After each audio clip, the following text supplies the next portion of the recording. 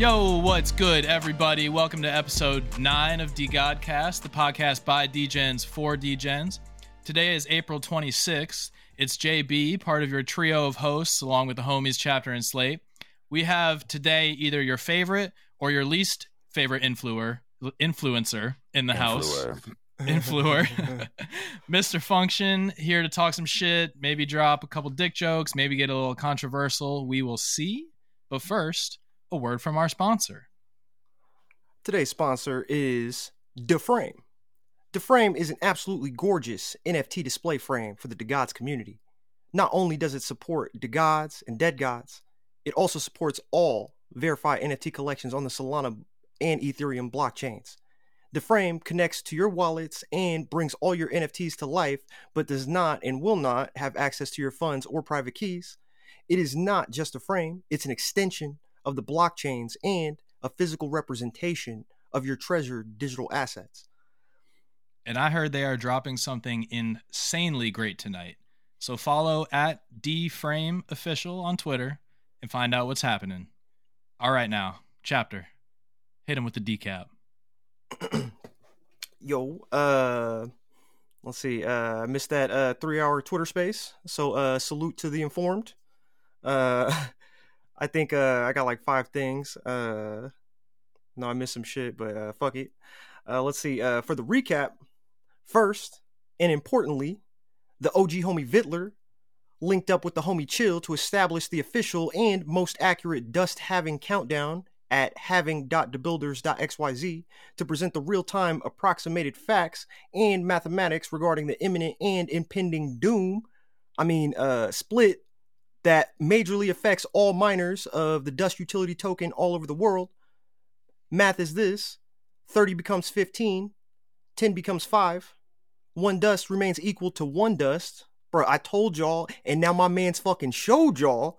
We about 30 days out at the time of this recording, so act accordingly. Let's see. Secondly, last week, the upcoming Solana social media project SolSpot announced they will be the first project ever to utilize the Magic Eden launchpad to accept dust to mint a capped amount of 333 NFTs from their max supply on May 3rd. Custom shit with the profile data pulled straight from the blockchain. Shit looks dope. Shout out to them. NFA, Dior. Third, and it's a big 3. Y'all seen it. Twitter feeds erupted this past weekend, as the motherfucking West Coast living legend, Mr. We Cause Tragedy erratically, systematically, in your house without a key, motherfucking Craig, bro. The big homie Ice Cube joined the motherfucking squad.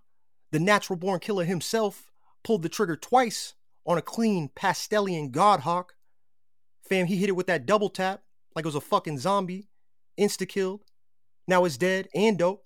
Man's also blessed the streets with the sick visual of his honorary Mickey DeGod combo with the gold rope NWA chain. Like, bro, like, what the fuck, bro? What the fuck, bro? Like, you can't make this shit up? Bruh. Weird. Salute.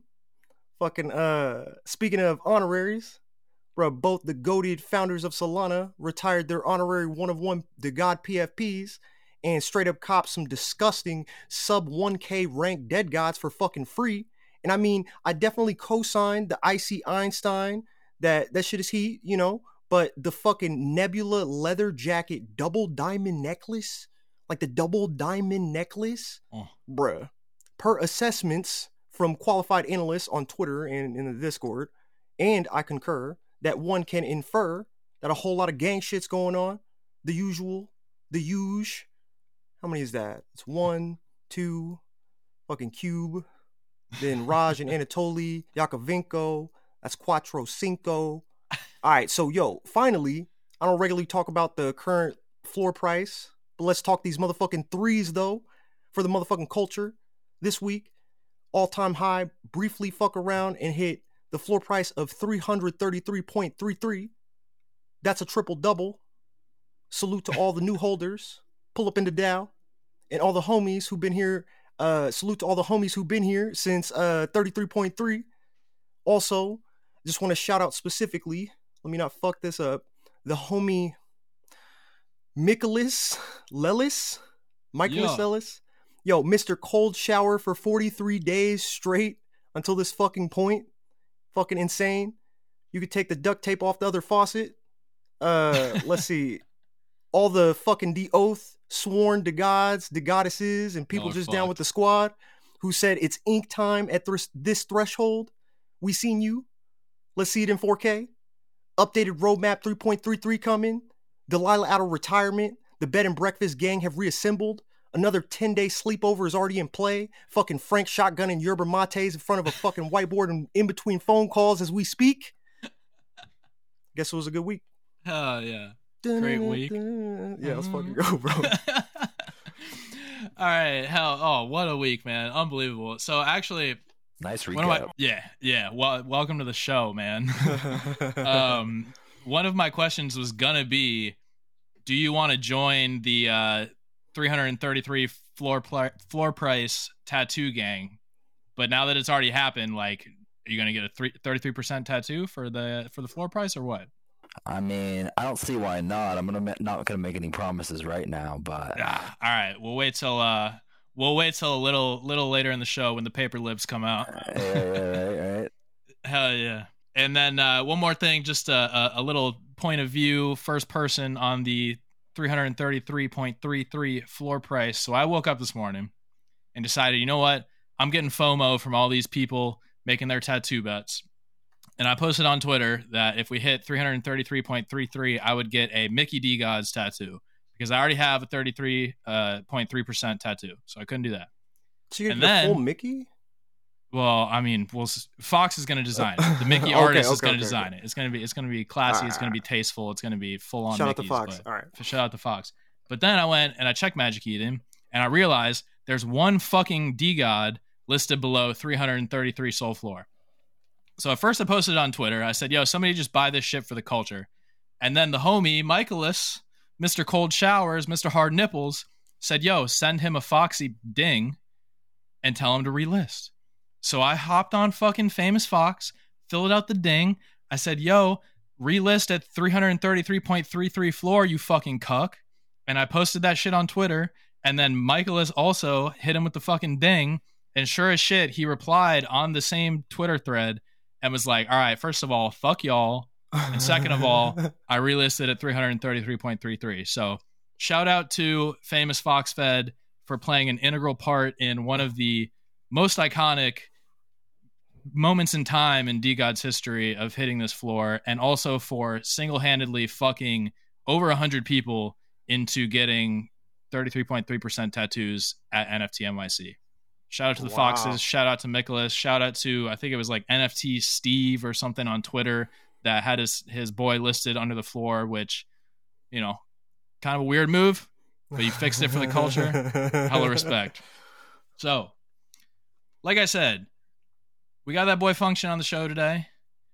Looking good. How you doing? Feeling good? I'm good, brother. How are you? Fantastic. He's outside doing what people in Colorado do right now. So yeah, I just switched spots with my homie. He was on a phone call, and there you go. Priorities. Yeah, he's like, you need to have this. You got it. So yeah, we out here. What's going on, guys? We're chilling. We're chilling. Happy to be here. Bro. Happy to have you here, bro. Glad to be here too. It's been usually a long time coming, bro. Fuck. Fucking right, yeah. Sorry we had to rug you the other day, but you know, Papa Frank comes first. It is what it is. It's all good, no stress. Usually I'll start out by having the guests kind of introduce themselves, give us a little bit of their background. In this case, I feel like, you know, people know who you are. Some of your background is kind of public information for the most part. So just tell me this to start. Tell me what got you into crypto and NFTs in the first place. 100%. I got my first crypto in like 2013, but it was just to use the Silk Road to buy drugs. And then I didn't really pay attention to it until 2017. And the end of 2017 came around and I got super, super deep into it. And started like exploring the concept of NFTs when CryptoKitties came out in 2017. And then throughout 2018 and 2019, when the bear market hit, I was mostly traveling. And so my buddies and I would have conversations about NFTs, but nothing would be taken too seriously or like necessarily like, let's put something into action, because there really wasn't a market for it. Like essentially like people knew of crypto kitties and knew that CryptoPunks like existed, but nobody gave a fuck. And then I started working in different realms in the NFT like space back in like December of 2020.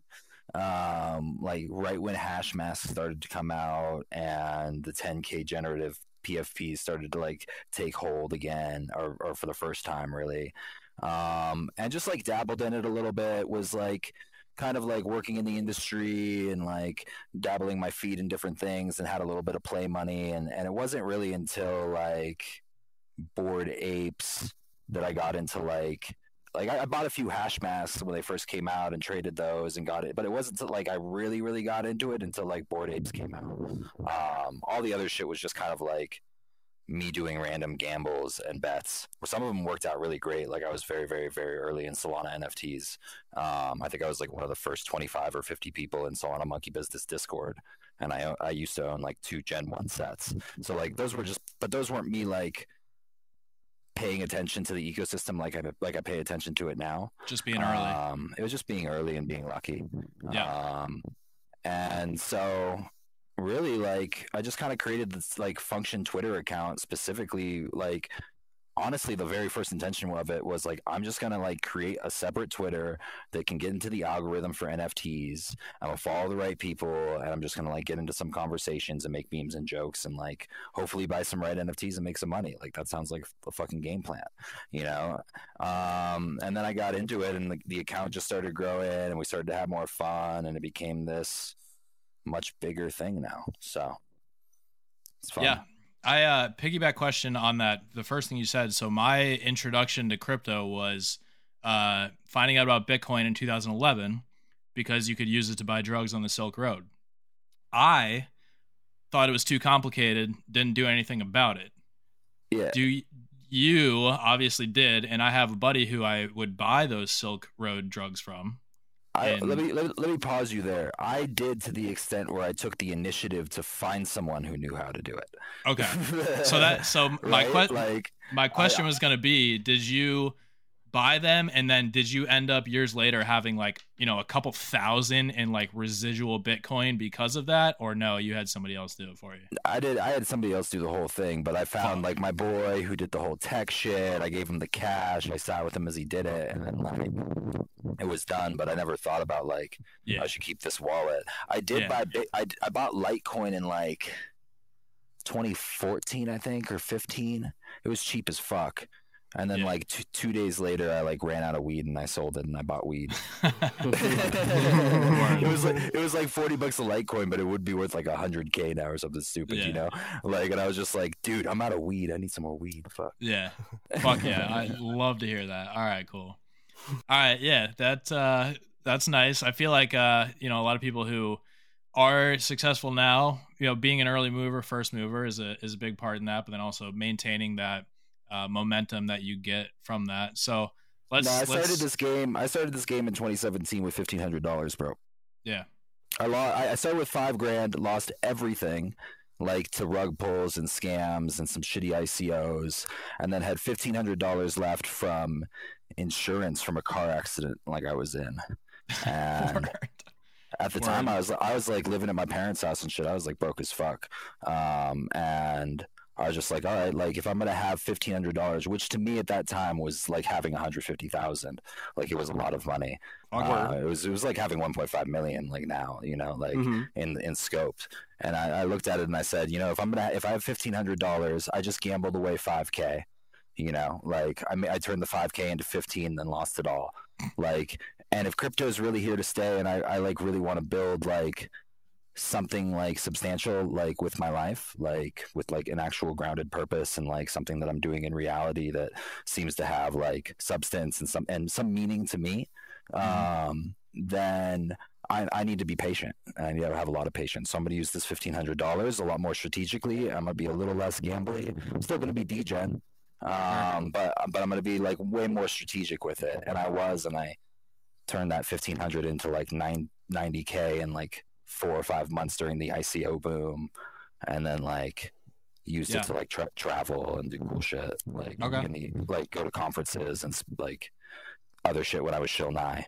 Word. Yeah, so that was one of my questions, and I was not around for this. I'm like 6 months deep in NFTs and shit. So give me the breakdown on Shill Nye. That was your Twitter before Function. That was a complete alter ego. Give me the breakdown on who Shill Nye was. Dude, Shill Nye account grew very similar to how Function grew. Like, it was just like a meme account that was just for fun that people liked. And Shill Nye was like a really interesting like experiment for me, because I'd never like that was like, it was a lot of attention to navigate and to be in this realm of, and like people wanted me, like eventually the account grew to the place where like people just wanted me to speak, or they wanted me to do promos, they wanted me to do this and that. And so I got to like navigate. It was like an experiment. It was like I just got to navigate like different realms of the ecosystem, you know. Like I experimented being like doing promotions for projects, which I was always like super transparent about and disclosed about, but still even got to watch how the ecosystem responded to people who do promos, even if they are like transparent. I got to go like a little bit more down the professional route, like where I was like actually speaking on stages, and like in like I traveled like during 2018 and 2019, I was in like 40 countries, like speaking at like shit. 20 to 30 blockchain conferences at least. Wow. Yeah, so like I really did the thing. Like I was in like rooms with CZ, hanging out with him. Like we, like if he sees me at a conference, he'll tap me up and say, "What up, Mike? What's good? How are you? Like, good to see you." You know, like I was like in there early when Binance and all these people were going around. So I just like got myself exposure and just put myself in front of people. And to be honest with you, I just utilized like my financial capital in order to like get more social capital. Sure. And that's a bar. What's that? No, I said that's a bar, bro. Yeah. I mean, that's what it is. Like the game is like kind of like, how do you balance social capital and financial capital, and how do you find the right ways to like intertwine them, where like you don't lose like social capital when you make a financial capital move, and how like Gary Vee gains social capital when he makes financial capital moves, right? Like Tai Lopez loses social capital when he makes financial capital moves, right? Like there's different ways to play the game, and so I kind of learned a little bit about both like gaining like social capital and financial capital, and losing social capital and financial capital through like the Shill Nye experiment, and kind of watched like honestly a little bit about like I learned so much about like how crypto Twitter like hive mind mentality works, and how people like make really quick judgments and don't really like get to know a person before they like make assumptions and things like that. And through that experience, like I just kind of came out on the other end, and I was like, okay, cool. Like crypto's where I want to be. I fucking love it. I don't really like being like, honestly, like when Shill Nye like came to a close, I was just at a place that was like, I don't really like being public. It was like the end of a bear market. Everybody was in like a nasty mood because they lost all this fucking money, you know? Word. And I was kind of just like, you know, this isn't fun. And so I kind of just like tapered off the Shill Nye account, and never really expected to be public again, to be 100% honest with you. And then all of a sudden Function came around, blew up, and got to the point where I was like, I felt like, to be 100% honest, I just kind of felt like a little internally split. I was like, yeah, I got like Function, and then I'm still kind of like subtly trying to hide the fact that I'm Nye, even though I'm Function. I was just like, fuck this, dude. Who gives a fuck? Like some people ain't gonna like me, and that's a fact. Some people are going to make assumptions. Some people are going to judge me. Like, whatever. Like, I'm me. This is my life. I love the way that I live my life. Like, I go to Burning Man. I do crazy hippie shit. I do fucking, like, I have sex with crazy women. Like, it's fun. Like, I have a great time. And I'm me. And I'm public about it. And, like, if you don't like it, you're probably just fucking jealous. Like, let's be real. What, was Shill Nye a completely different account? Like, did you delete it, or what happened? Why did you switch? It's I doxed Shill Nye back in like 2019 or something, 2018, and so it's my doxed account. You can look it up. It's Michael A. Jacobs, I think. So it's still there. It's got like 40,000 followers. I never tweet from it. It just like kind of sits there and floats there and does nothing. True. So you doxed and then decided you didn't want to be doxed, started a new account, and now you're doxed. No, I doxed. I doxed and enjoyed the experience of being doxed as Shill Nye, and kind of got to a place in my experience where I didn't really know what I was utilizing the account for, and didn't like really feel like super fulfilled by it. And so I took a step back in order to like recenter, realign, and refine my fulfillment, and learned a lot about like how I was like the ways that I would navigate being an online profile are very, very different now as Function. Like I like don't really give a fuck what anybody says. Like as Shilnai was like a little bit more insecure, and like he had like a little bit more like wounds and shit that people were like bumping up against when they talk shit, you know? Now people can talk shit on me all they want, and I'm just kind of like, yo, I'm here. Like come say it to my face if you like really got beef, but otherwise like you're just talking on the internet for clout, and that's totally fine. And my reputation fucking speaks for itself. So like, what do you think was the catalyst that blew up Shilnai, and then what do you think was the catalyst that blew up Function? I mean, you said Shilnai had like 40K followers, which you have a good bit more than that now. Yeah, 40K at the time, though, you got to understand, was a completely different realm. Like no one in crypto Twitter had like 100,000 followers. Like there weren't even 50,000 people. Like there's barely 50,000 people in crypto, right? So fair. Now, that being said, like, I don't think it's a specific catalyst. Like, I think it's just like, really, like, I'm just like, I understand how to use the tool of Twitter better than most people do. Like, most people just like. Twitter's for shitposting. I mean, to a degree, yes. Like you have to learn how to like navigate like the realm of a community and the way that an energy of a community like navigates in order to be good at something. And you have to learn how to like communicate what you want to say in a short enough and a clear enough form that will like actually touch a large group of people in like a place of understanding where they're gonna like resonate with it. And that's like a skill that honestly I've been working on Twitter since it was 2012. I got on Twitter and was just like fucking around with shit trying to learn, right? Like so like I was like 18 in college or whatever, you know, 19 or something. But like long story short is like I don't think it's like a catalyst. Like I think like probably like a lot of people like follow me because I've like made some good plays here and there, and I've done it really publicly, and so it's like a cool like benefit for people to like be incentivized to like follow. But I don't know, I'm just myself, and people just seem to radiate towards it, and like I just can't fucking like it just is what it is, you know what I mean? Like that's kind of my process with Function too, is like Shilnai, I didn't really like that in Function. I'm just kind of like, yo, it is what it is. Like I can't like fight what seems to just happen naturally. The big plays probably help a little bit. I mean, it's nice when I'm bragging about buying DeGods at 4 Soul floor, you know. Like, they're like 100, 200, 300, pumping more and more, you know. So yeah, it doesn't hurt for sure. So on that note, I think at least to me, my understanding is you're kind of famous for being one of the guys that called Bored Ape Yacht Club early, I think. So kind of. I mean, I wasn't like super early on Bored Apes like most people were. Like most people were buying like half an ETH and ETH. I think my first Bored Ape purchase was when the floor was like 5 Ethereum. And I think I bought a DMT. No, I bought a DMT for 10 Ethereum when the floor was 7. Okay. And then it dipped, and I paper handed the fuck out of it. Lost 5K overnight. Like literally, like my Bored Ape story is actually hilarious. If y'all want to fucking hear it. Yeah, I was gonna say what like all, got you into it? What made you kind of bullish on Bored Ape? I guess if you were, and then sure, tell us the story. Cool. So I was like already in NFTs, you know, like I had been in hash masks, and I'd been deep in Solana NFTs like long before this, right? I'd been like I said, like Solana monkey business, and I'd been minting the fracks, like all of that good shit. And then this is when Function probably only had like 1,000 followers, maybe 800 or something. And I was just like sitting on Twitter, like utilizing it as a tool and observing communities. And the thing that I noticed the most was this Bored Ape shit, like just kept growing and kept getting bigger. And this was over maybe a week, 2 week span of like me just honestly sitting on Twitter for 8 to 12 hours a day doing what I do.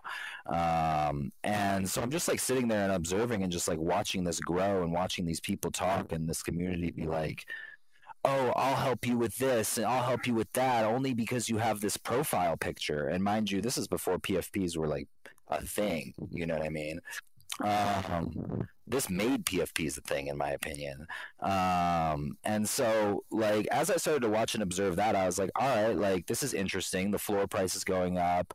Like, I had never mind you, I had a decent amount of like capital set aside that I had just like saved from like working and a couple good like Bitcoin and other like altcoin trades and shit like that. So I was sitting on a decent amount of capital, specifically in USDC, because I was like, I've never had a period of my life where I hadn't had to like be on grind mode nonstop. And so I put a $250,000 in USDC, and I was like, I don't have to work for 4 years at my current burn rate, which was like 6 or 8K a month at that time, right? And I was like, if it's like 6 or 8K a month, 400K, if I just live at this rate, I'm chilling for 4 years. And that put my body into like a space it's never been in, which was like a space of like, I'm good. Like, I don't have to worry about the next bill. Like, I don't have to be in this like survival mode that I've been in for like, even as Shil Nye, I was in survival mode, just trying to hustle. Even if I had 90K in my bank account, it was always like trying to make like a little bit more here and there. So it put me into that space. Right. And so in that space, I was able to be a little bit more free in my thinking and a little bit more creative in like how I like could see possibilities. And so as I was like watching this Bored Ape thing kind of grow, I watched it hit, I think the floor, like I said, was like 7 or 8 or something like that.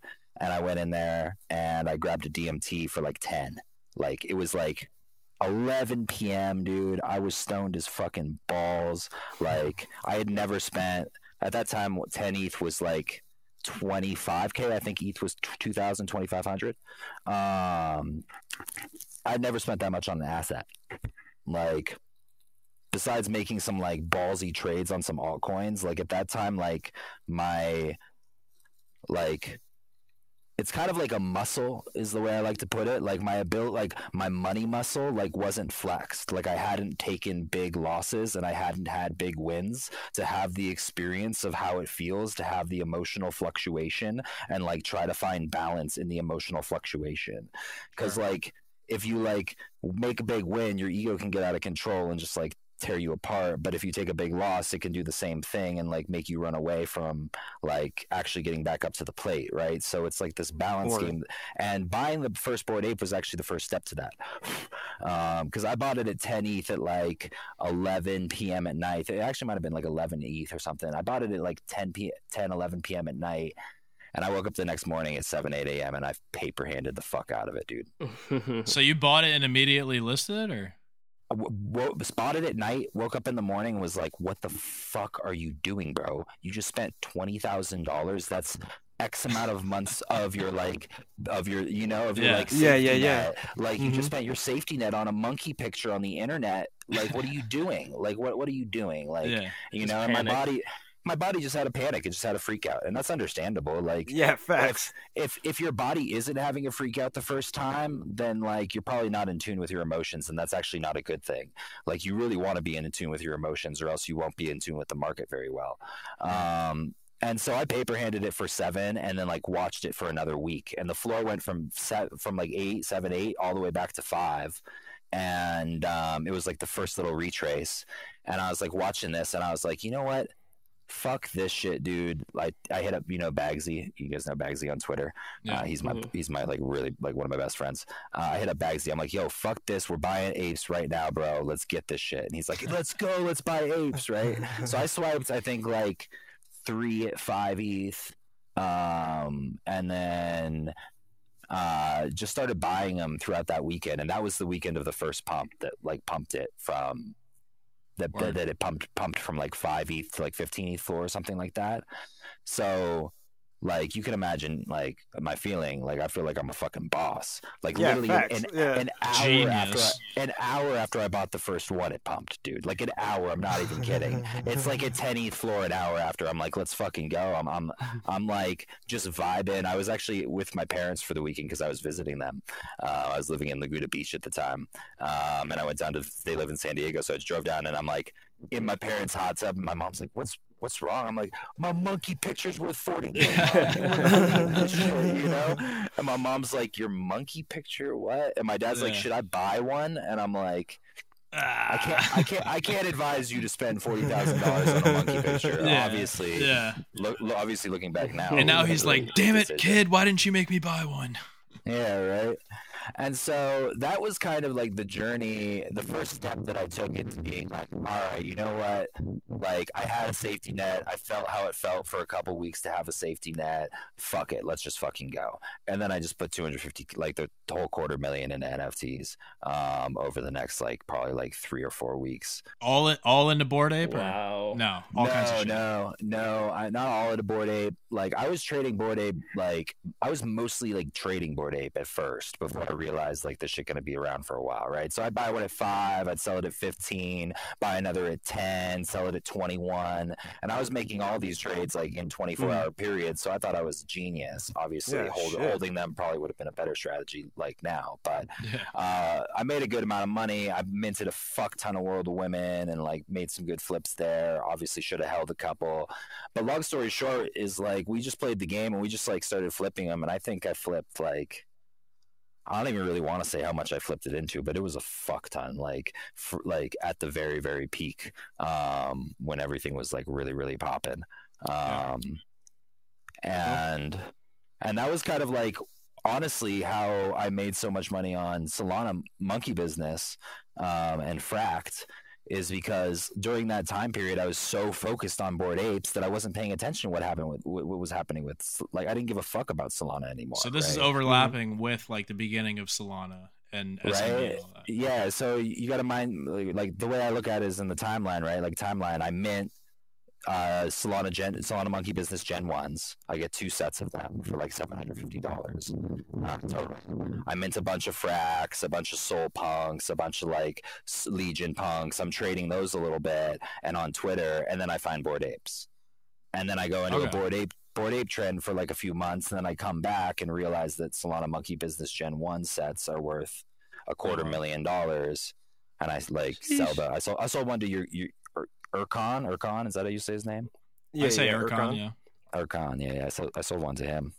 So you actually were in Solana NFTs before ETH, before Bored Ape Yacht Club, I should say. Shit, man, I was like, I hate to say it, but I was in Solana NFTs probably before most people in Solana.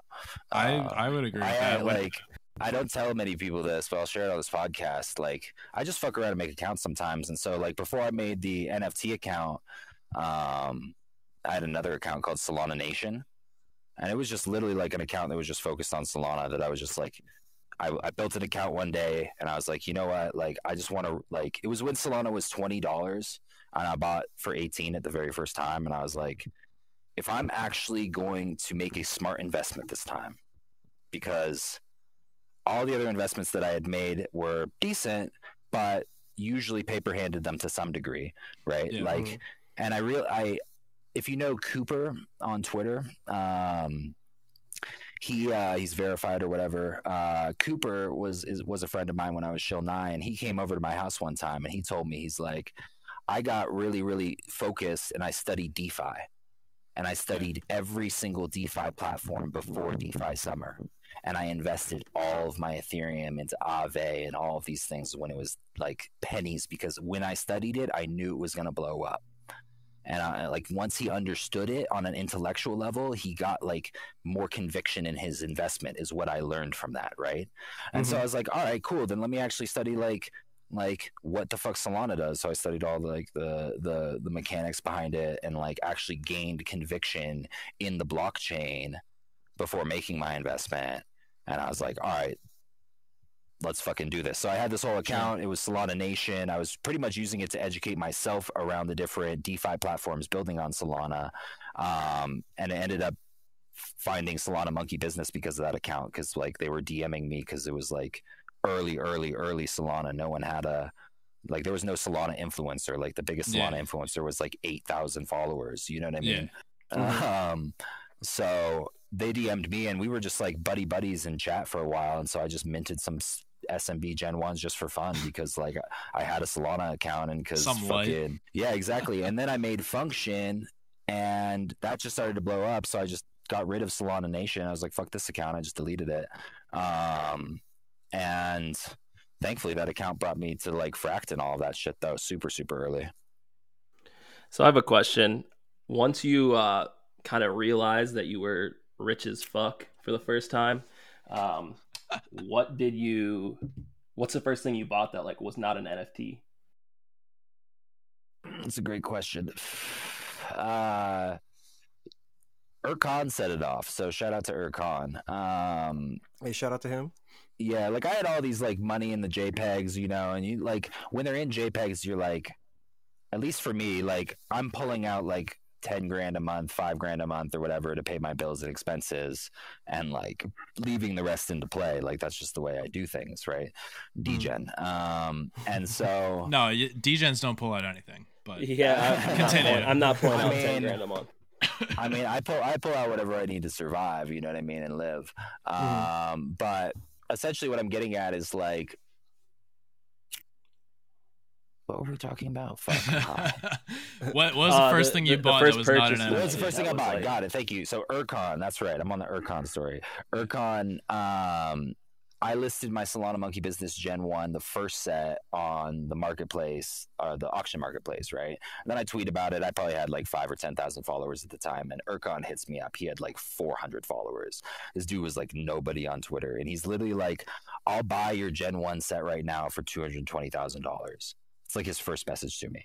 Oh shit! Okay, that sounds right. Mind you, mind you, I bought this shit for $350, right? Yeah. Like for one set, 300 per set, right? Whatever it was. And so first thing I told him was, "Nah, I'm good."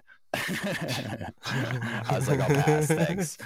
And then he hit me back. He's like, "Give me whatever number you want right now. Like, tell me what number you want." And mind you, I was like, dude, like go to the auction site and make a fucking bid. Like my thing's on there. I don't really want to sell my second set personally. Like I'd like to hold on to it. And he's like, give me any fucking number you want for the second set. I don't want to I don't want to waste my time bidding. Like, let me know. You know what I mean? So I called up my boy Bagsy because Bagsy's just like my boy. And I was like, dude, this guy's trying to sell me this. Like, what the fuck should I do? You know what I mean? And he's like, first off, is it real? And I'm like, I think it's real. It seems real. Like I don't fucking know. He has 400 followers on Twitter. We'll see, right? And then second off, he's like, why wouldn't you sell it? I'm like, dude, I honestly think these are probably going to be $1 million items, like to have a full set. What made you think that? And wait, actually, but before you answer that, what do you mean by a set? Because I did not get into Solana until after like SMB and DAA. What do you mean by a set of? It was a Gen 1. But is that how many is that? All the marketplaces you see are selling Gen 2 sets or Gen 2s, right? Yeah. That's a 5,000 collection, right? So they had Gen 1s that were minted before that you had to send USDC. Hold on, I'm getting a call. That you had to send USDC to like a random address and they would just send you back this monkey, right? There was a set, there was 4 monkeys. One I think was like 25, 75, 150 or 100 and 150 or something like that, right? And there was only about 25 sets total, so 25 of each monkey. Okay. I think maybe 50 at most. If you hold a full set, you get royalties from Gen 2. So mind you, the reason that I found out about how the price of these things was because one day I opened up my fucking Solana wallets. I had them both in separate wallets. And I was like, why do I have 15 grand in each wallet? Like, what the fuck? And I realized that was 1 month of payout per Gen 1. Holy shit. Business. I never knew that. Jesus. It was 15 G's I had in each wallet. Hence and that was after their first month of mint, right? Yeah. Hence the close to $1 million valuation. Exactly. That makes sense, so I was like, these things are probably worth $1 million. Like I hold it, and like imagine what Gen 1s or Gen 1 holders are getting now if there's even somebody that still holds a set, right? Yeah. Like that was when Solana Monkey Business floor was like 10 or 20 or something. You know, now it's like 150 to 200. But long story short, that's what a set is. Gotcha. And that was the first big come up was when Urcon came on and hit me up because I sold that set to him for I think 240 is what we agreed on. And we did an OTC with the Solana Monkey Business team, and then the next day my auction ended I think for 190 or 200 or something like that. So I think I netted like $440,000 on that trade. And I immediately moved a bunch of it to ETH, bought a Tesla, and bought 3 watches, one for myself and two for my parents, Rolexes. That's dope, man. That's some G shit, bro.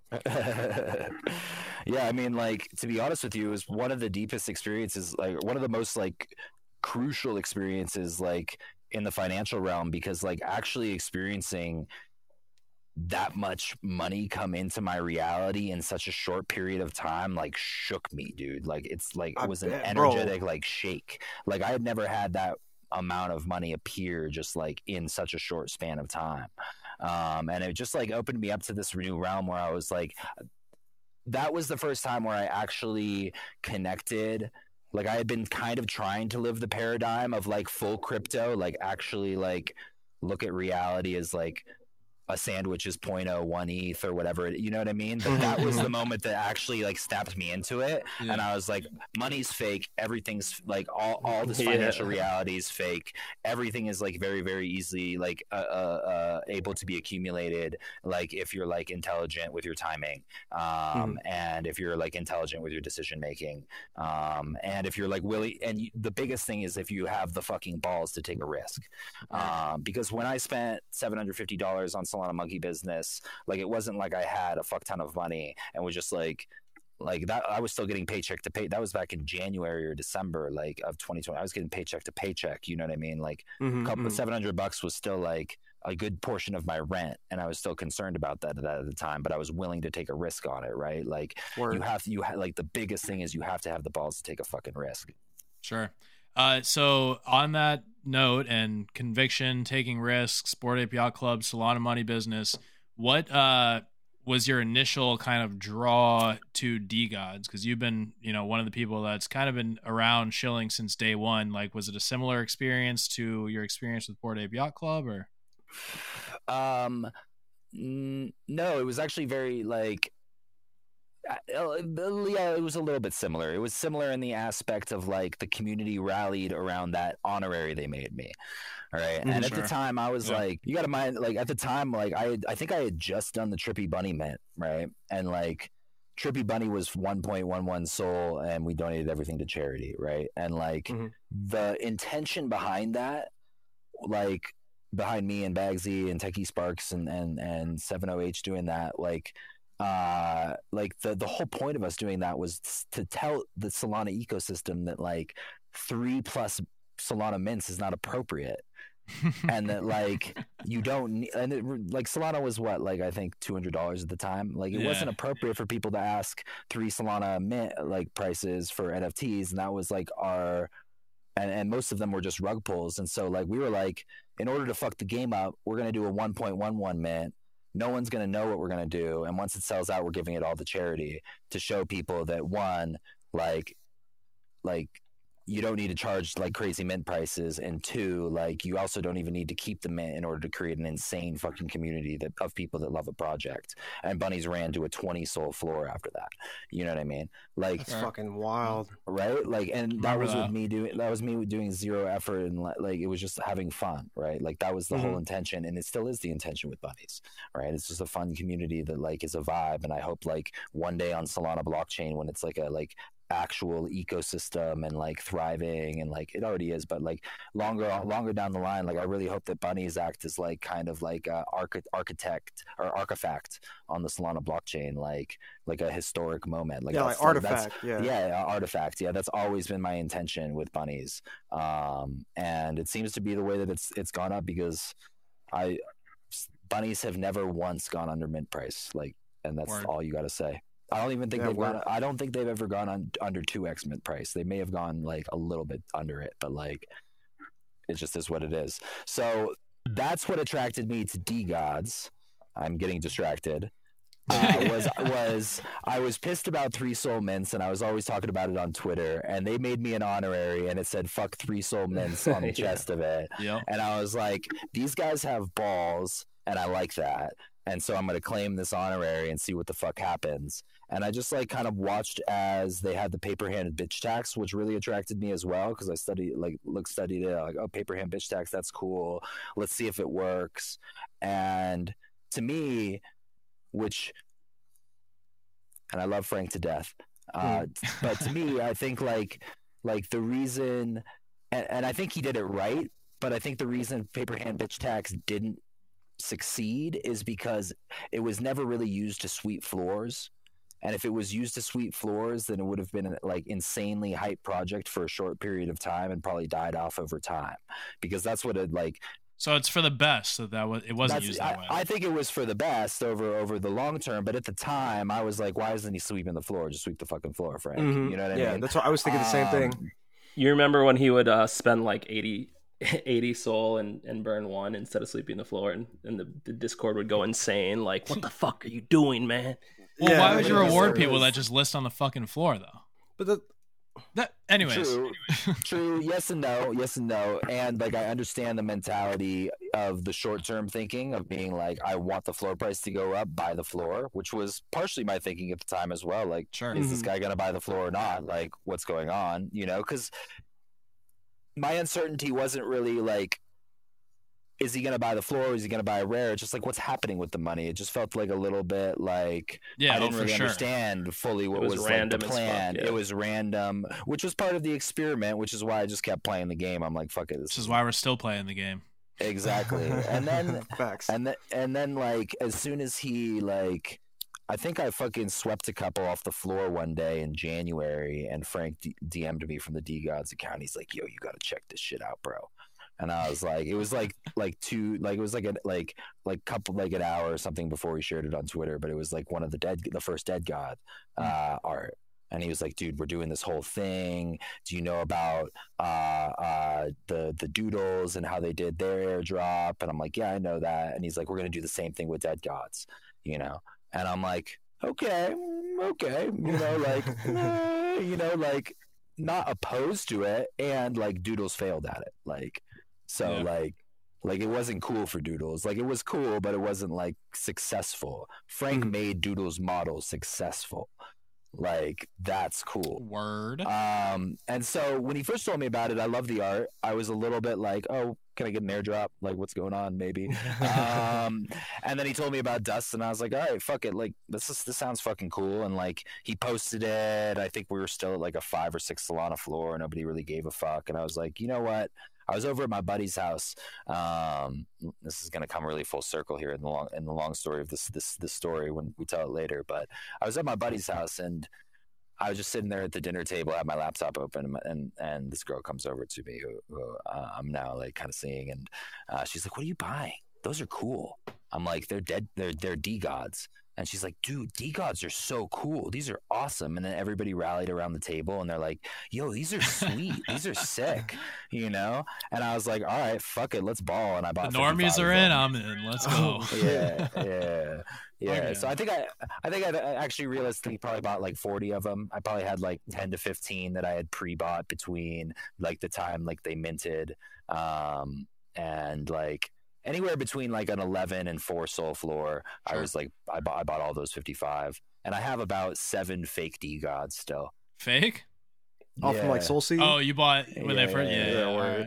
Bro, I was like I was in my Tesla driving to Colorado, and they came out, and I was like, fuck it, dude, we ball. Like, let's just go at it. Like, let's like, this looks like the contract. This looks like the same one. And then word. I look in the Discord, and they're like, you have to have all 3 of these contracts for it. And I was like, fuck. Word. Bro, I was so new at that point, I wasn't even touching that shit. I was like, I got my one I minted. I'm not even gonna worry about these.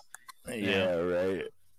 Well, I had just had all that Solana from that fucking come up like even after I bought watches and a Tesla, I still had a fuck ton of Solana from that come up, and Solana had just gone from like $100 to $200, so it was like I had pretty much spent no money almost. You know what I mean?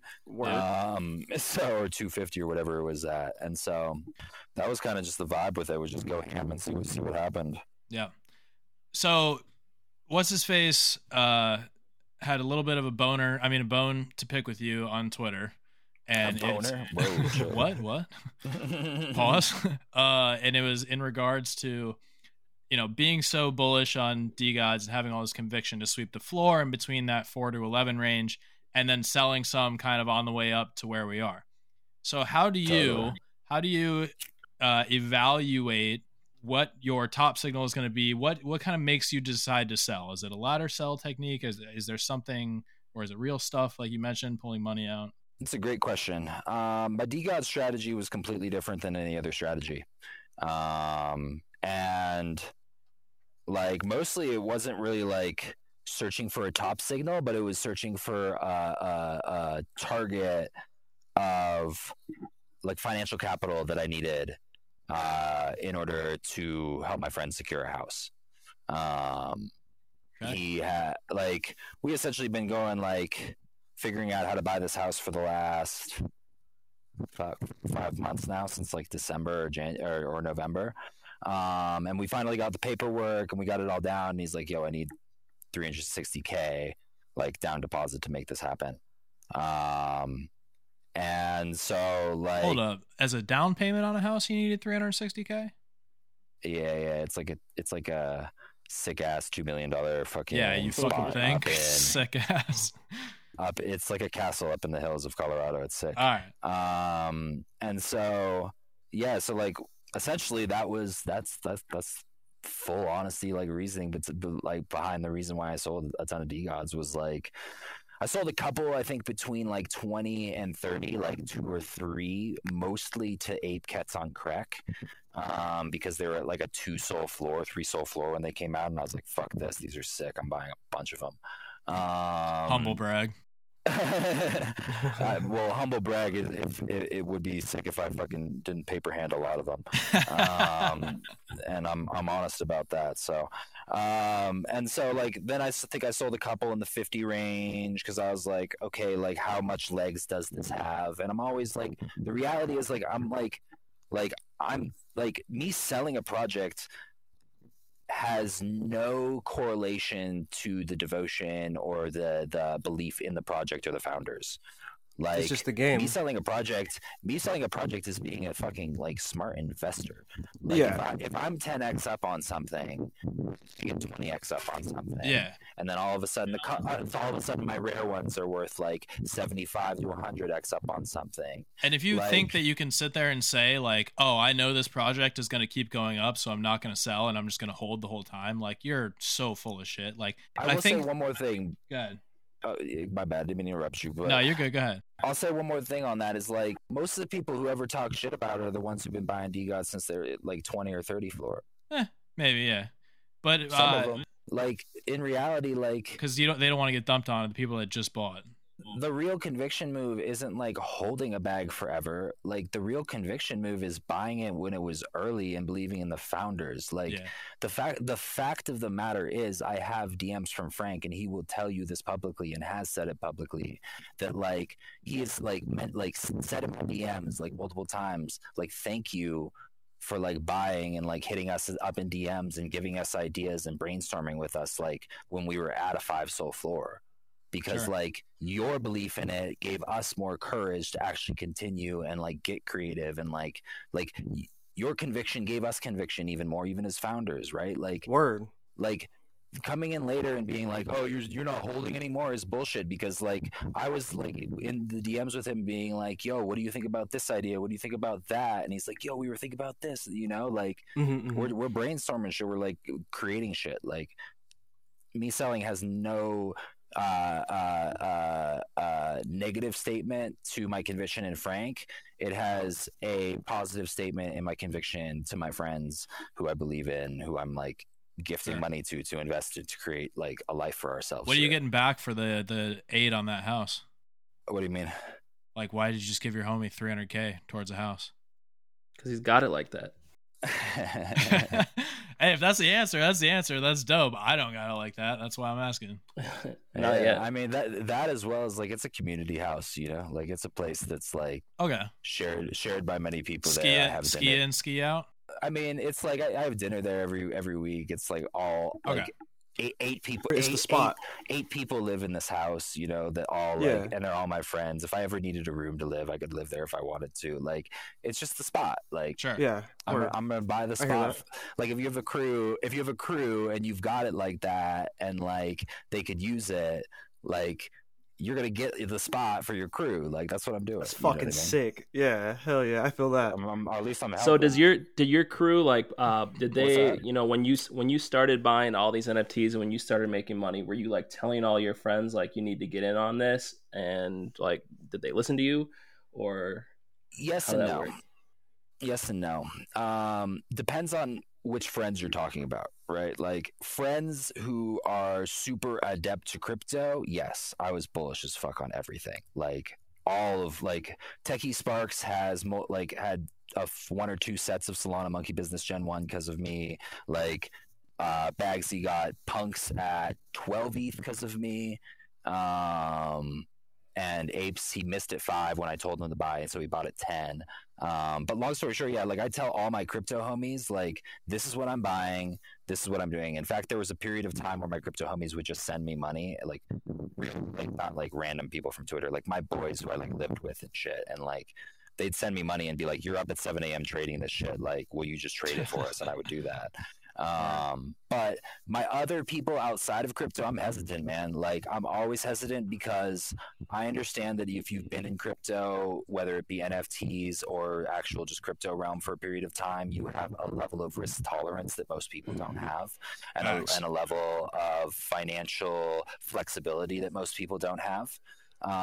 So my friend asked me if she should buy Apes at 5 ETH. My dad asked me if he should buy Apes at 5 ETH. Like I told them both, I don't know, like not really, right? Like, cause like, what am I supposed to do? Like tell someone who's never had a large investment in something to go put 20 grand into a picture on the internet?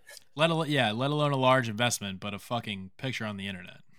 And the exact same thing would happen to them that happened to you, where you woke up and you fucking panicked and you sold it, you know, because that's what everyone does with their first big purchase in crypto. They're like, okay, this is fucked. It's tanking, and you panic.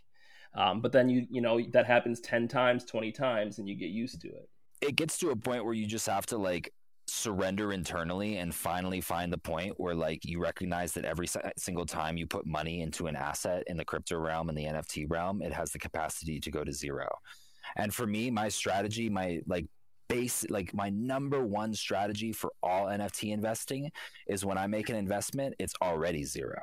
That money's gone. Sure. I don't look at it as like capital that I have. That money is zero and it is gone. And if one day I come back to it and it's more, I am fucking grateful. Word. And if one day I come back to it and it's a little bit less, then maybe I liquidate it. It's just fucking gambling, maybe not. Bro. I don't know. It's part of the game, right? Like, yeah, who it's knows the game. What's gonna happen? So I'm just out here making as educated guesses as best as I possibly can. So conversely to what are kind of your top signals or what makes you decide to sell, how do you evaluate maybe an upcoming project or an existing project? How do you look for conviction play? Like, what is it that makes you hit the sweep button and invest in something? Like I seen you've been rocking Grim Syndicate on Twitter for the last couple of days. Like, what makes you bullish on projects? Depends on the project. I'll give you an example with Grim. Grim, it's really easy because they've got a strong community. They've been around for a really long time. Like long time in Solana terms. Like they're DeGod's OG level. You know what I mean? Like I think they came around November or something like that, maybe December. And Justin, whatever his name is, founded it. Like basically, like that's my investment thesis. He's also the founder of Proof, and he's the founder of Moonbirds. Proof is at 120 ETH floor. Moonbirds is at a 33 ETH floor. Yep. Grims is at like a quarter of a quarter of a quarter of a quarter of that, right? Yeah. So that's essentially my investment thesis. Basically, is that like he's not a founder that's going to let his project just die or disappear. And that's facts based upon the other two projects that he currently successfully has. I mean, Moonbirds is a little bit of a stretch and new of an example, but Proof isn't. It's been around for a while. It's had a good floor and a consistently high floor. And they seem to be continually like innovating and growing and communicating with the community on Twitter. So for me, it's yes. Like I just bought a bunch of them. Like fuck it, why not? Take the risk. Hey, yo, this I think this is a perfect time, bro, for me to say this, bro. By the way, we don't give financial advice on the show. Yes. That's it. All right. True. Thank you. Yeah. None of this is financial advice. This is not financial advice. We should just say that at the beginning. Honestly, people shouldn't think that because listen to us, but hey, still, just had to say it. And to continue your question, like, how do I evaluate projects? Like, that's a very unique example, right? Like, it's got a founder who's very public, who's famous, who has multiple other successful projects.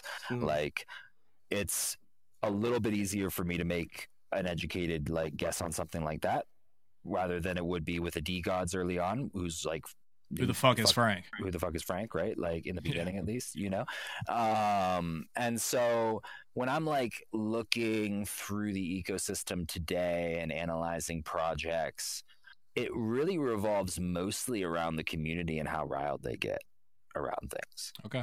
Like, I really, really just study Twitter. Like, everybody's always asking me, are you in alpha groups? Are you using specific tools to analyze charts? No, like, I sit on Twitter. Like, I study communities.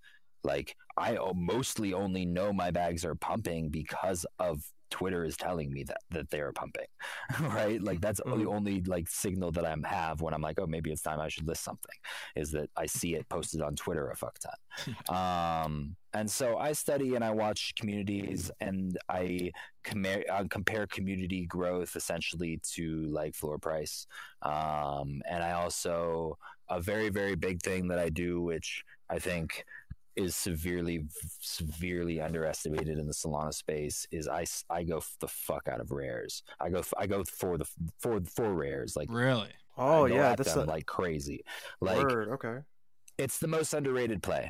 It is. I mean, I think buying floors is probably really, really smart too, because I buy a collection. I don't actually just only go at rares. Like, I make sure that I buy at least 10, 20 floors if I'm really going to go on a project, and then a couple rares on top of it. But I think rares are probably, like, especially when a new project comes out that I believe in and is just like coming onto the market on secondary. People don't know what they're selling. Nobody knows what they're selling, and nobody gives a fuck. They're just trying to make a 2 or 3x or a 5x. Yeah. And like, dude, like, it's crazy. I saw one of the stupid little, or not stupid, but one of the fucking OK Bears. I was watching, like, sitting there, like, waiting for the Magic Eden link. Got it, like, before, like, anybody had even listed anything. I'm just sitting there refreshing it. And somebody lists a fucking Coral, which is apparently now the rarest skin. HG guy just bought one for 240 soul or 45 Shago. Soul, like, right, my boy. Yeah. HGE just bought one, and so like, never mind, not Shago. no, HGE. Yeah. The 4x guy or whatever. Long story short, he bought that for 245. An hour before that, I watched a Coral go on the floor for 7. Now the Coral floor is probably at least like 80 to 100 at the moment, and like it's just like people have no like awareness. So how'd you know he bought that? Did he post it on Twitter? Yeah, he posted it on Twitter. Yeah. Word. Right before our DeGodCast, like, I was literally on Twitter as you guys were talking. And so like I don't know, I watch things like that and I analyze like the difference in a floor price versus rares, specifically for like traits like skin and like rare clothing and rare like hats and stuff like that. Very specific traits I look for. Yeah. And I try to get in there early. Like, that was like that was what I did really well with Kets on Crack. Was like, as soon as Kets on Crack came out, like, everyone was listing their shit at this floor. Yeah. Like, there were like gold suits for like 4 Solana. You know what I mean? Like, there were gold cats for like 7. Now you can't get those. I don't know how much those are now. But long story short, I just kind of analyze that, play that, and like watch what communities talk about on Twitter, because most people don't realize how quickly sentiment shifts, for sure, positively and negatively. And so if you're not paying attention to something, you can either get left in the dust, or you could like sell the bottom, or you know what I mean, or if you are paying attention, you can like get the fucking bag.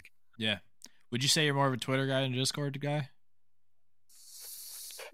Yeah, I barely spend any time on Discord. The only Discord I spend time in is my Discord, or our Discord, Joe Schmoes.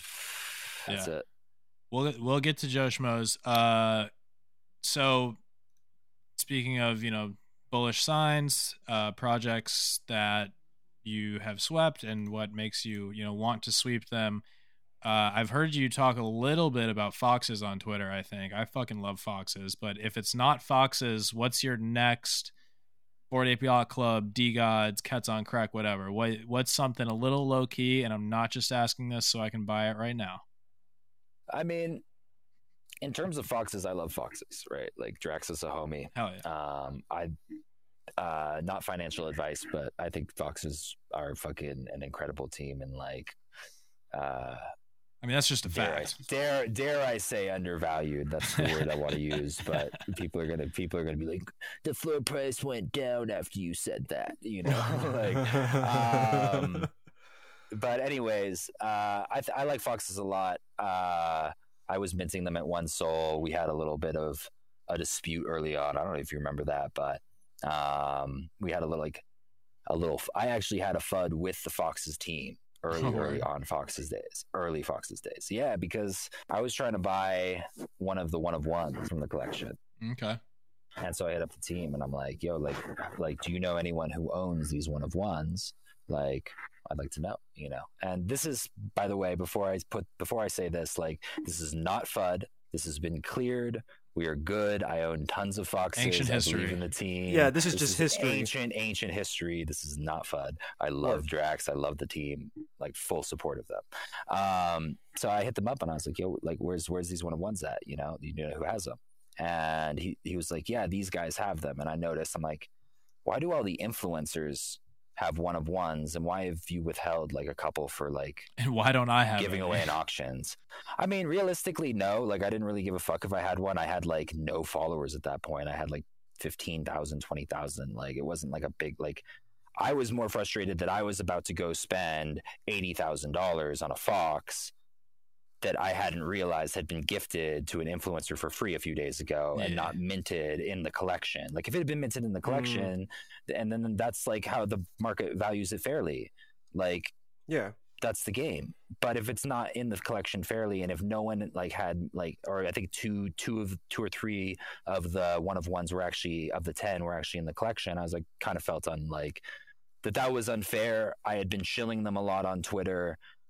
This wasn't public knowledge to my awareness, even though like it had been shared in the Discord. Like, Foxes had blown up, like no one really knew that yet. Sure. Like, it was shared in the Discord early, like before anyone even knew about Foxes, when they was like still struggling to mint out. You know what I mean? When they moved they had to move their mint from 2 sold to 1 in order to sell out. Long story short, we had some FUD back then, but it's all good now. We're great. I love the Foxes. They're fucking dope. What other projects am I looking at? I don't know. I minted a ton of like the Diamond Heads. Soul Diamond Heads. I've heard about them. Yeah. I think it's interesting. Like, it's kind of like the team had been following me for a bit, so we went back and forth in DMs. So they're public. I like that. Like, it's a little bit of the same kind of copy pasta stuff, like stake, do a raffle, get some tokens, like maybe like get a DeGod or a Fox in a raffle. I like that model. It worked for DeGods. I don't know how much it's going to work for everybody else who copies and pastes it consistently. But besides that, I own a bunch of all the shit, dude. Like I said this the other day on Twitter, because I was actually talking to Linksy about it. It's not Solana season, it's Frank season. Facts, dude. Facts. That's a bar. I've just been kind of aping like... Just copy trade Frank, but not even copy trade. Just buy whatever he tweets about. Essentially, yeah. Like, I bought a bunch of tombstones at 7 when like they first came out because they were like kind of tied to DeGods. I missed the fucking Blocksmith or whatever that one is. And I didn't get any fun guys. I just tried to mint them and I failed minting. Desolates? Yeah, I'm big on metaverses on Solana, but I don't think it's time yet for them. But I'm accumulating slowly. I've got a like decent bag of Desolates, a decent bag of Heavenland. I don't have any of like the suites or any of the portals or any of the ones that have already popped. I'm more playing the game of like the ones that haven't popped. And that like the metaverse wave on Solana will eventually like take over and like get some big waves coming in, and that shit will run. Do you have Enviro? Enviro? No, I don't, but multiple people have told me to buy that, so Still time on that one. You're like the fourth person, so I probably have to go like actually take a deeper look into it now. Check it out for sure. I mean, yeah, it's pretty crazy. Still time. I don't think they've really dropped any. Like Portals has been live for a while. I don't think Enviro has really like been live and popped off yet. So they're going live in like a couple weeks here. I'm pretty sure. I used to have a lot, but I sold them into my DeGods just. As we were. Hey, we all did that. I paper handed everything to buy more DeGods. Yeah, that's essentially what I did with all my Solana Monkey business. hey, I sold all of them for like super cheap when DeGods. Smart now because now like I got people offering me 2 SMBs in my DMs for one of my dead guys. And I'm like, I don't know. It's crazy. All right, let's talk Joe Schmo a little bit. Cool. I'm not gonna lie to you. I know nothing about it. So just straight up give me the pitch and then we'll run from there. So Joe Schmo is essentially a project that I've actually created with my 4 friends in real life, or with three friends in real life, us 4 together. Jedi Sherpa, RHH, and 0x Magic on Twitter. Shout them out real quick. And essentially, we first came together because we 3 of us went to Egypt together. I think y'all know I went to Egypt back in like December or something like that. I was tweeting about it a bit. And we were on this Egypt trip, dude. This shit was crazy. It was like this whole fucking like, long story short, like just a whole spiritual journey. And while we were on the trip, like this like team formed with 3 of us, me, Jedi, and 0x Magic. And we were like, yo, we need to create something. Like, we don't know what we need to create. Like, they were into crypto and like have been in crypto for a super long time. They weren't super deep in the NFT realm. They played around a little bit. And then when we got home, got RHH in, who's our tech Joe, we call him, and who builds all of our sick like tools and programs and shit. And we just sat down together and we're like, realistically, like, these guys, RHH and Jedi, over the last 5 years have built a constitution, which is essentially a legal document to solidify a DAO structure into an LLC. Because like, in order to here's the main issue. Like, long story short, we're solving the issue, or we're like working to like understand and try and build a model about DAOs. Here's why. Like, the reality right now is DAOs are like not structured properly. Like, the reality is, like, if you tried to make a payout in a DAO like DAOs do right now, it's like a completely like gray area in the legal system, and it's completely like elusive. So Jedi and RHH over the last 5 years have written a constitution that essentially gives legal precedent to DAOs and allows DAOs to have legal structure where they can actually legally pay out the participating members of their organization. And so Joe Schmo is essentially our experiment to bring a DAO, the Joe DAO, into existence around this constitution, and to hopefully build a model for DAOs, or at least co-create a model for DAOs with the people who we're having conversations with, that can be replicated and simplified for people who are like wanting to pick up rugged projects, or who are in the position of like wanting to build a DAO but have no idea how to actually set up the legal structure and don't have $100,000 to pay to figure it out. Like, all of these different things. Okay. And so essentially right now we've been building some really fucking cool tools. We're about to release this thing called Solana Shield, which we came up with after I got hacked last week. Yeah, I seen you tweeting about that Solana Shield. Yeah. I got hacked last week on Monday for like 240K. And like immediately my buddy came over. We're like, what can we do to like stop this shit from happening? And so we made the Solana Shield, which is essentially in beta right now, but is essentially a safety fault for like your wallet. What I realized when I got hacked was that, like, obviously, and like everybody's be like, why didn't you have a ledger? Well, like, obviously my shit was like not structured correctly, right? Like, the 240K probably should have been in a ledger. I was literally about to send it to Coinbase in the next week or two in order to like get the house and do all this other shit, but it is what it is, right? Yeah. And we can get into that story more. I got more on that later. But essentially, what the strategy would have been is to like have a ledger that has like the majority of my funds, and then to have a hot wallet that either like to have multiple hot wallets realistically. So like right now I have a hot wallet that mints, a hot wallet that stakes, which could be cold, but like I find it like a little bit, I don't know, I don't want to connect to like anything in my like, it's a pain in the ass.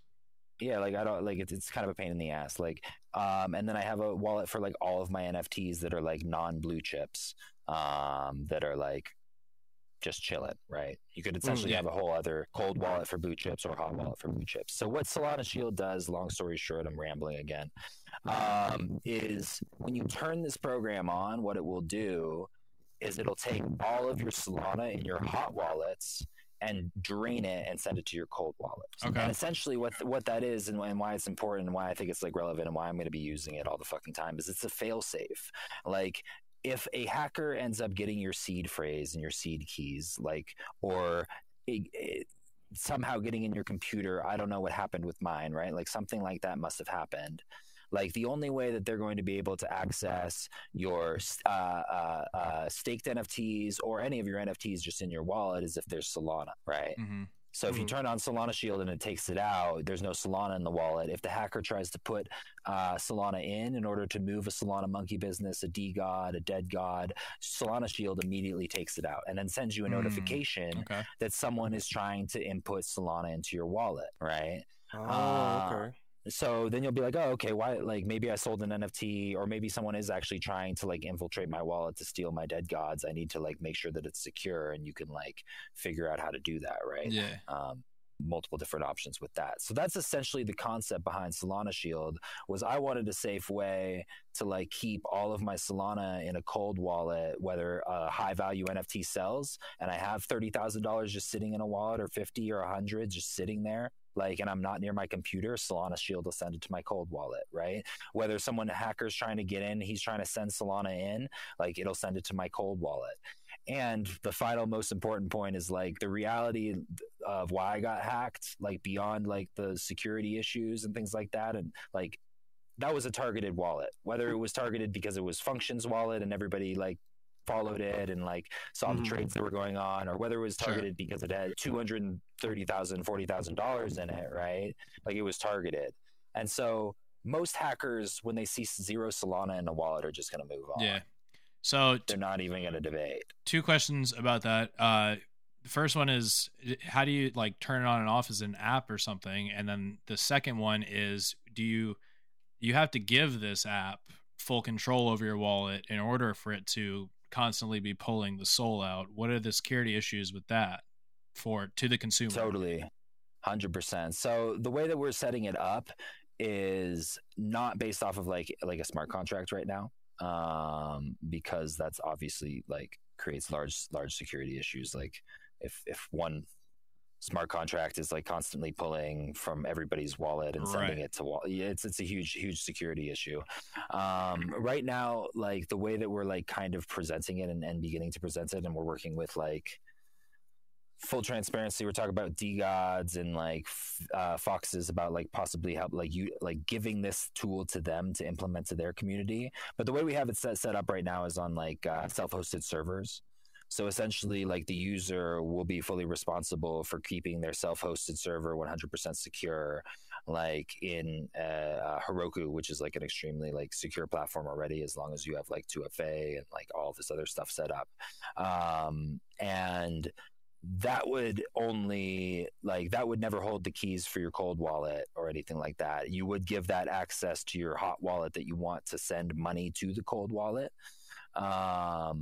And that's the only like semi like barrier to security. But the reality is like, there's like no way for anyone to like access your account unless you're like actually like super public, like, yo, here's my email of my Heroku account, you know what I mean? Or like, here's this, or like the servers are completely like private and like they're anonymous, like as long as you're not out there like DeGod's staking server number 1, you know what I mean? Like, and essentially like the reality that we're also presenting to people and the energy that we're like presenting it with is this is not a solution to solve the problem. This is a solution to take more responsibility for your finances. Like at any point in time, like you don't like realize that you could have like some sort of security, like vulnerability. The reality is like my seed phrases are not on the internet.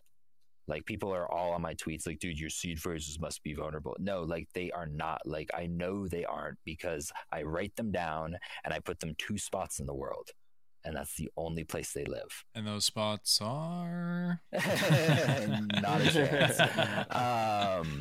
And so like being like more aware that like things like this can happen to anyone, not to put that in a fear standpoint, but to put that into like an awareness standpoint with just being more diligent with like the things that you download on the internet. Mm-hmm. Like I really honestly believe I downloaded some sort of plugin at one point in time that allowed someone to track my computer and like watch my activity. Sure. And like they either saw what password I was putting in, or maybe at one point I opened up the seed phrases on my screen in order to put them somewhere else. Like, you know what I mean? Like I think that's how it was probably stolen. So essentially the tool is not a solution. It is a fail-safe opportunity for people who want to like get a little bit more security and take a little bit more responsibility of like the way they manage their resources. Do you have anyone doing like forensics on your wallet, like to try and figure out where it went, or are you kind of just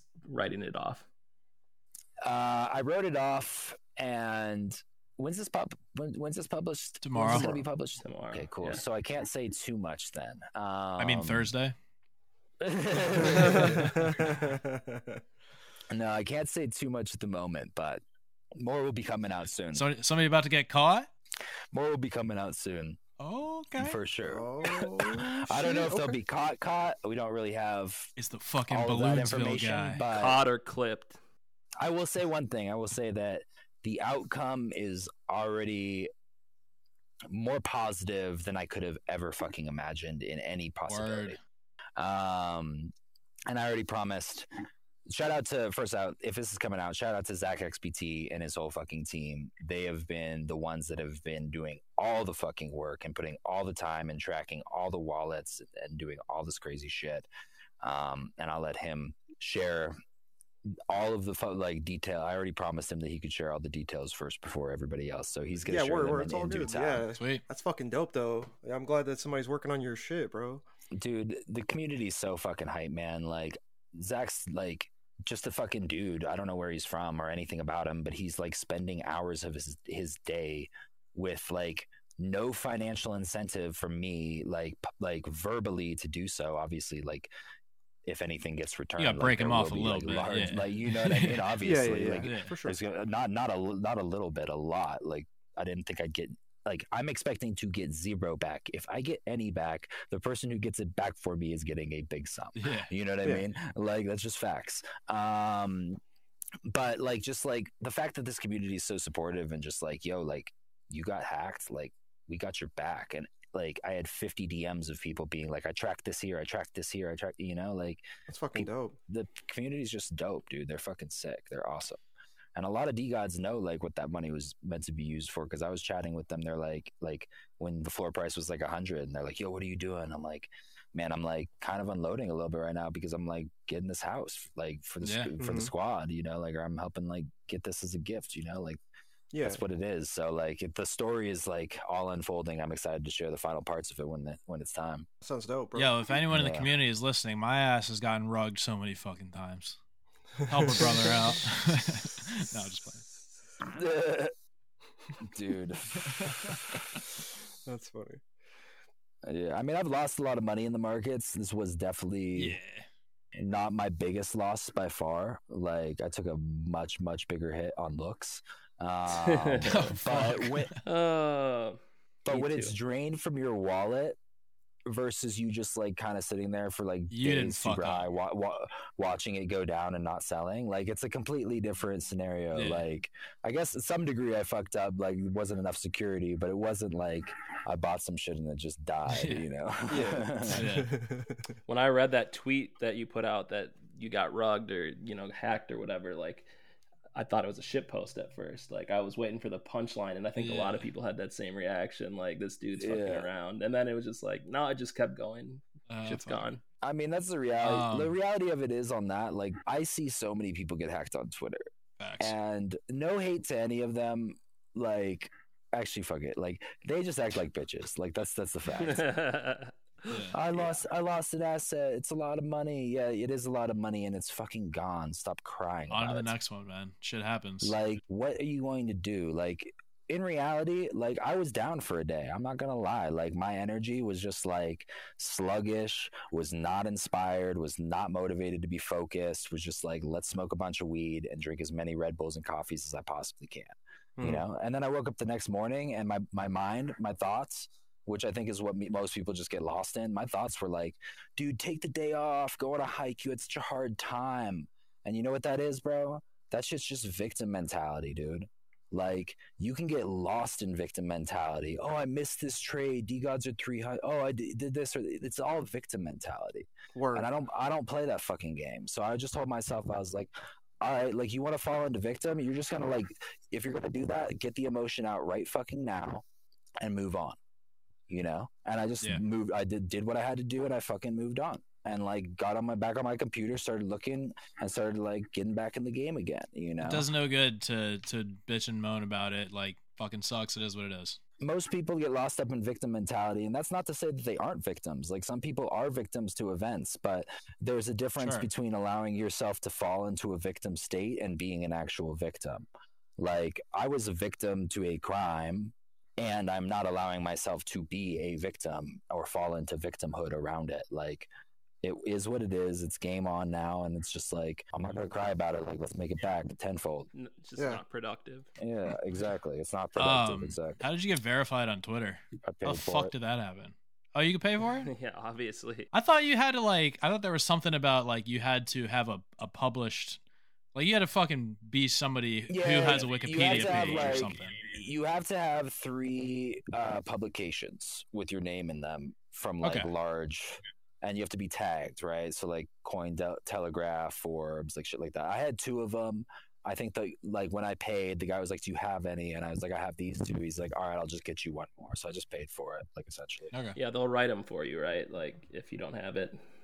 Yeah, exactly. They just write that shit, like, and like, most of those guys are writers for Entrepreneur and Forbes. They can write an article in 10 minutes and have it, like, on the website. Yeah. So it's all just a game. Like, most people just pay for it. Like, the reality is right now, if you see any, like, verified accounts, like, no hate to anyone, like, I paid for it. I'm being honest about it. Yeah. But like most verified accounts right now are all paid because, like, their whole system is backed up for actually getting verified for, like, a real reason. Okay. Like, you haven't been able to, like, actually get verified for a real reason since, like, 2019 or something, like 2018. Like, I remember they shut it off in 2017 for a while and turned it back on, but it's still the email process is forever. So. Word. Elon will derug that. Some, like, black market business where they, like, buy verifications or whatever. Yeah. Yeah, Elon will definitely fix that. All right, Slate chapter, do you guys have any more questions yourselves? I got some from the community we can move into. No, I was gonna say it sounds good, bro. Like, it's all good, bro. I'm just over here taking notes, bro. Fucking hey, folks are dropping bars, bro. Pay to get verified. All right, couple questions from the community. Some of them are bullshitting for fun, but, you know, here we are at the end of the interview. This is the fun part. Asked about taking profits on the way up. Do you think that DeGods has the potential to reach Bored Ape Yacht Club numbers? You're getting rubbed hard by the wind right now. Yeah. Oh, really? Fuck. Yeah. Can you hear me? I hear. Is that better? When the wind is not Pretty blowing bad. straight down your throat. Yeah, I can hear you. All right. We're gonna go to the wind to my back. How's that? That's Is that better? much better. That's way better. All right, cool. Anything's possible. Like, I minted Gen 1 Solana Monkey business. I told you the story for $750 and sold it for like $420K. Yeah. Anything is possible. Like, I think it could. Okay. You know. Okay. It could also go back to like 50. I don't know if I can now. You know. No, it can't. Like, no. I mean, realistically, like 50 would probably be an extent, but I mean, you got to also realize, like, there's market cycles to these things. Like, most people don't, like, realize that we, like, haven't really seen a full bear market for NFTs ever. Okay. So I think there's, like, a lot of possibilities that people are, like, not seeing. And I think that, like, we to an extent, like besides like blue chip project and random new like ETH projects on Ethereum, like a lot of the ETH market NFT wise is already in a bear market. Yeah, like a lot of it. And Solana went through that in December and had a period of it. But you also got to understand, like, it hasn't really had a cycle yet for Solana NFTs. Like, arguably, you could say like October period was a cycle, but I would argue to say that was more of like the introductory. Am I getting raped by the wind again? It's not terrible. Are you guys good? You're good. All right, cool. I'm gonna move inside in a second once I finish this stuff. Like, arguably, that was more of the introductory period to like, this is an ecosystem for NFTs. Yeah. And everybody like made a bunch of money, took it out, and then like now I think is like a first like this like is here to stay cycle. And so I think I think the DeGods could have the potential to definitely go to $100,000 or more. I mean, they're already $30,000. 3x from here isn't too much. And like, I think as ETH people continue to flood over to Solana, as more of these whales start to hit it, like it just becomes an infinite potentiality for not just DeGods, but a lot of these projects that are just like kind of vibing and chilling around the $700 to $1,000 range. Yeah. You know? Sure. Okay. All right. You can't see Chapter, but you've heard him, and most importantly, you've heard the recap. Fuck, marry, kill the DeGodCast cast. I'm gonna take a solid hard pass on this question. All right. What is your favorite drug and why? That's a good question. I love weed. I love to smoke weed. Okay. Do you? Do I what? Go for it. Well, you can elaborate on that if you want, or I have a follow up on weed. Yeah, I mean, like, I smoke a fuck ton of weed. I drink a lot of caffeine. I dabble in. Do you drink? Do you drink beer or like booze? Yeah. I mean, sometimes. Right now we're on like a little bit of a sober break. Usually we drink a lot, but because you said weed and Red Bulls and coffee for like your depression from the rug, and I was like, that sounds like a terrible combo, bro. Like weed and beer, sure, but damn. No, I love caffeine. Like, it just kind of keeps me up and keeps me going and focused. Okay. Are you more? But I've done like I'm a big fan of like psychedelics and all of that as well. Mushrooms or acid? Both. No, you got to pick one though. What do you prefer? It depends on like the experience that's fair. Like is to be had. You know, like that's fair. If I like mushrooms in the capacity of it's like a little bit of a shorter journey, you can still get a little more chill. Like really deep, you can still get into like really deep pockets in yourself and have like kind of like profound experiences and like insights and stuff. Acid is very, very much of like, yo, like we in this shit, and like if you ain't in this shit, you're gonna be in this shit, or you're gonna have a really bad fucking time. So get in this shit, you know. And I love eating acid. It's just not like. It's more of an experience. It's more of a commitment. More of a commitment. Yeah, definitely more of a commitment for sure. Indica or sativa? Sativa. Which one is that? Sativa, only sativa. Which one is that? That's the brain one or the body one? I don't know. It's the one that keeps you awake. Brain one, probably. Indica is like indica couch. That's how you remember it. Yeah, okay. That's my shit. I was a big stoner back in the day, and I kind of fell away from it a little bit when I when I went to buy weed and I had options. I was like, but no, I miss good old mids, bro. Like, I just want to smoke, sit on the couch, and like talk shit with the homies and just laugh my ass off sometimes. Smoke some mids. Yeah. All right, sativa guy. Hear that? Not really a mids guy, but I hear that. I don't even think mids exist anymore, bro. I'm thinking like when I was. No, definitely not. This shit's weak and it's 24%. Jesus Christ. Yeah. Yo, Slayton JB, bro. What's your guys' drug of choice, bro? If you guys had to pick a fucking drug, like it's just like it's the vibe, bro. Like you're just like I can only get one fucking drug, bro, for the rest of my life. It can't be alcohol. Nah, because I mean, I guess it can. No, like, that's a lame answer. Slade, do you want to go first? Do you have one ready to cocked up? Yeah, I mean, I like acid, but I mean, I only do it like maybe once a year or something like that. But Damn, I'm gonna sound like I don't know. It's fun as hell for one thing, and I just feel like it's not that dangerous, you know. Like it's pretty chill for me. Yeah. So I mean, I do it and go to shows and shit. Like I've done it at like the Grateful Dead cover band, the shit with John Mayer and Alpine. That's the least surprising thing I've ever heard. Boys, little pause right here. This is gonna be a funny little interview thing for tomorrow. I'm curious where they're gonna be tomorrow. But the OK Bears are at a 27 Soul Florida. Jesus Christ! God, are you fucking kidding me? Shit. Last time I looked, it was 10, this bro. Is why I you gotta guys said quit. It was 14. It was 14. Quit the real job. Started. I got it. Dead That's ass. insane. When Function hopped on, we were talking about it before we started recording. It was like 14 or 15. I told y'all. I swiped 5 between 7 and 11. Yeah, let's fucking go. Yeah, fucking play. Yeah, man. I gotta quit the real job so I can just focus on this shit. I haven't minted or like quit the podcast anything. So we can just fucking look at it. Yeah, fucking right? make plays. Rug. 27. Jesus. I love blow, dude.